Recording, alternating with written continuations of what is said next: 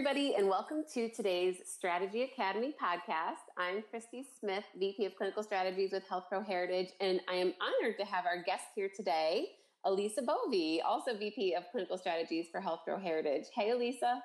Hey, Kristi. How's it going? So nice to be back. It's great. I love having you on. You're always so informative and such a wealth of knowledge. So thank you for joining us today. I know that our listeners will greatly benefit from the information that we have to share here today.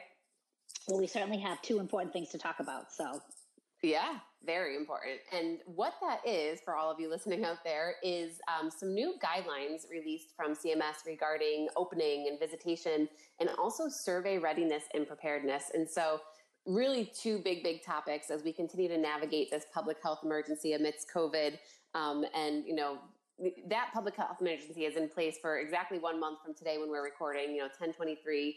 Wouldn't be surprised if it extends beyond that, with cases still actively popping up in many areas, geography-wise. So let's talk a little bit more about this, Elisa. So what specifically did CMS release last week with regards to, and let's start with the visitation piece of it first. With regards to the visitation piece, what is the new recommendations that they are putting out there for folks? Yeah, so first of all, the memo that went out is dated September 17th, and the memo is directed to the state survey agency directors. So we get this information so that we know what the expectations are of the surveyors.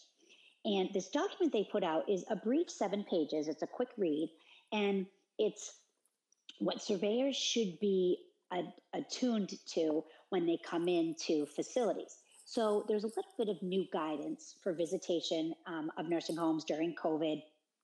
And it actually talks a little bit about utilizing some funds, the CMP or the civil money penalty funds. But what I read through the document, I sort of focused on the survey considerations. So they summarize those considerations and they look at communication with the resident, making sure they have access to people inside and outside the facility. And they show you the specific app tags, right?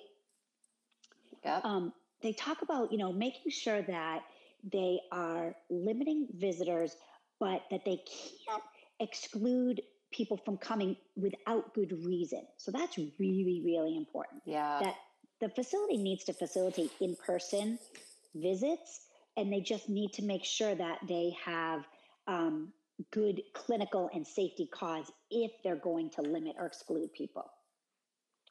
So I thought that was, some good guidance. Right. So I'm thinking back to the screening process that everyone has in place then, Yes. suspected risk, right? So if somebody had traveled recently or had symptoms, God forbid, or, had any cause to believe that they had been in contact with someone with COVID, obviously that's reason to limit the visitation from that said individual. But if you have families that are quarantining and have low risk, I shouldn't say no risk because everyone has risk, but have low risk, and there's a milestone or an instance where that visit would be beneficial to the psychosocial health of the resident, then they're saying don't necessarily limit those at the discretion of the provider. Right? Exactly. Right. And we've been worried this whole time when we think about our residents, right? Social isolation is very significant. So I like that they're sort of looking at both sides.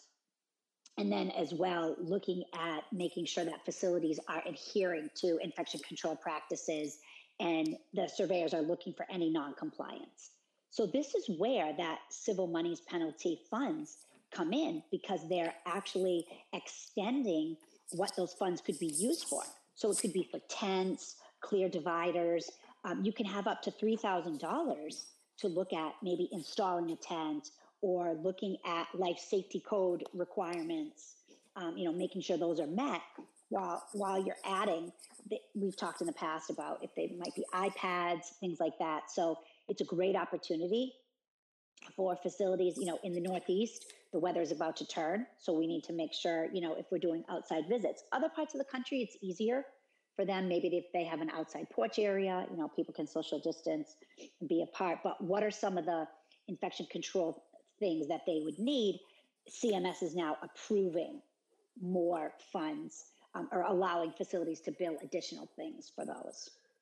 I love that. We've been talking about that a lot with the road to reopening with our partners and redesigning physical space. And, what an optimal time right now to be able to think about doing that too, with like the beautiful fall weather approaching and, just it's really great timing to kind of get folks out for that fresh air. Like you said, tents and dividers, and how do we allow that human interaction while maintaining safe social distancing? And, I think that that's applaudable that they're, extending those funds to be able to include items like that, because again, we see the amazing impact that it will have on our residents and how hard that social isolation is and detrimental in many regards. Exactly. So in looking at the visitation piece, I just wanted to mention before we let folks go that the second document that was posted by CMS, and it's the Coronavirus Commission on Safety and Quality in Nursing Homes. So this is actually run by MITRE. You have a copy of this, right, Kristi? Mm-hmm. Yep. Great. Now, this is a little bit of a longer document, 186 pages.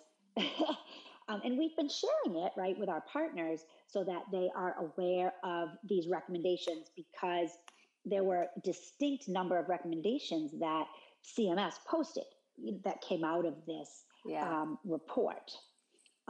So, the purpose was to rapid and effective identification and mitigation of coronavirus, and looking at what are best practices for infection control.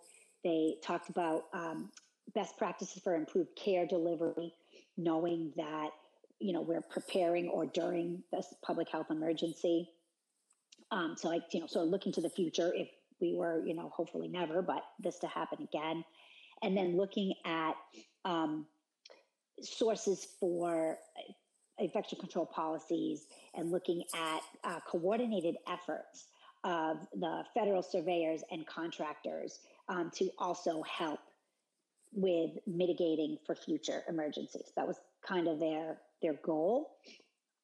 And so they have a number of different recommendations. They talk about 27 different recommendations, which we're certainly not going to have time to go through today.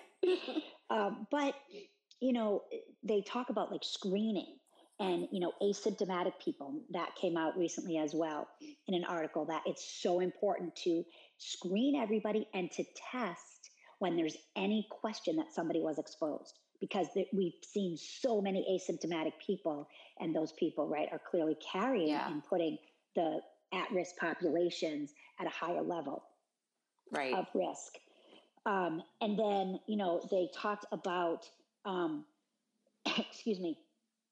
making sure that there is transparent communication between residents and their loved ones, that it's very accessible, and that we're informing residents and their families of anything that's going on.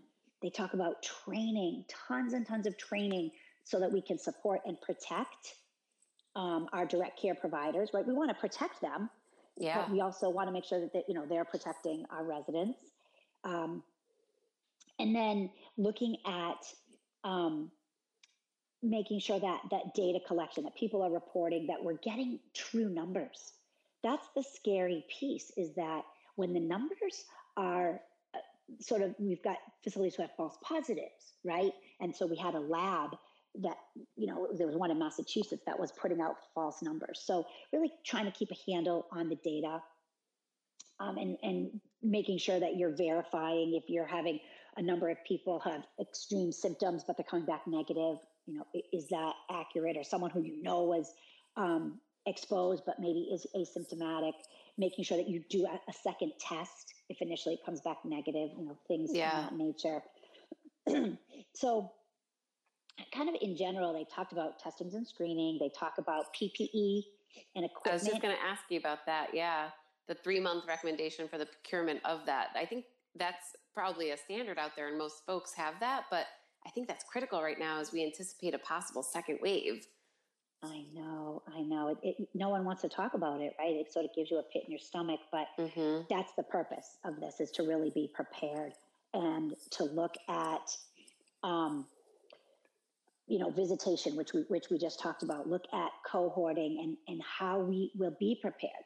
They say we weren't prepared for this. And in some instances, nursing homes are so regulated that we had a level of preparation, but with the whole rest of the public, impacting what's happening inside our walls, that, really disrupted everything going on. So, not just looking at internally, but what's happening externally and how we can really more carefully monitor our visitation and our communication, and then looking at our workforce, right, and keeping them safe and making sure that if we have anything that we need that's technical, there's additional funding for that, and making sure that we have the resources, meaning not necessarily financial, but what is out there in the industry. And CMS just posted the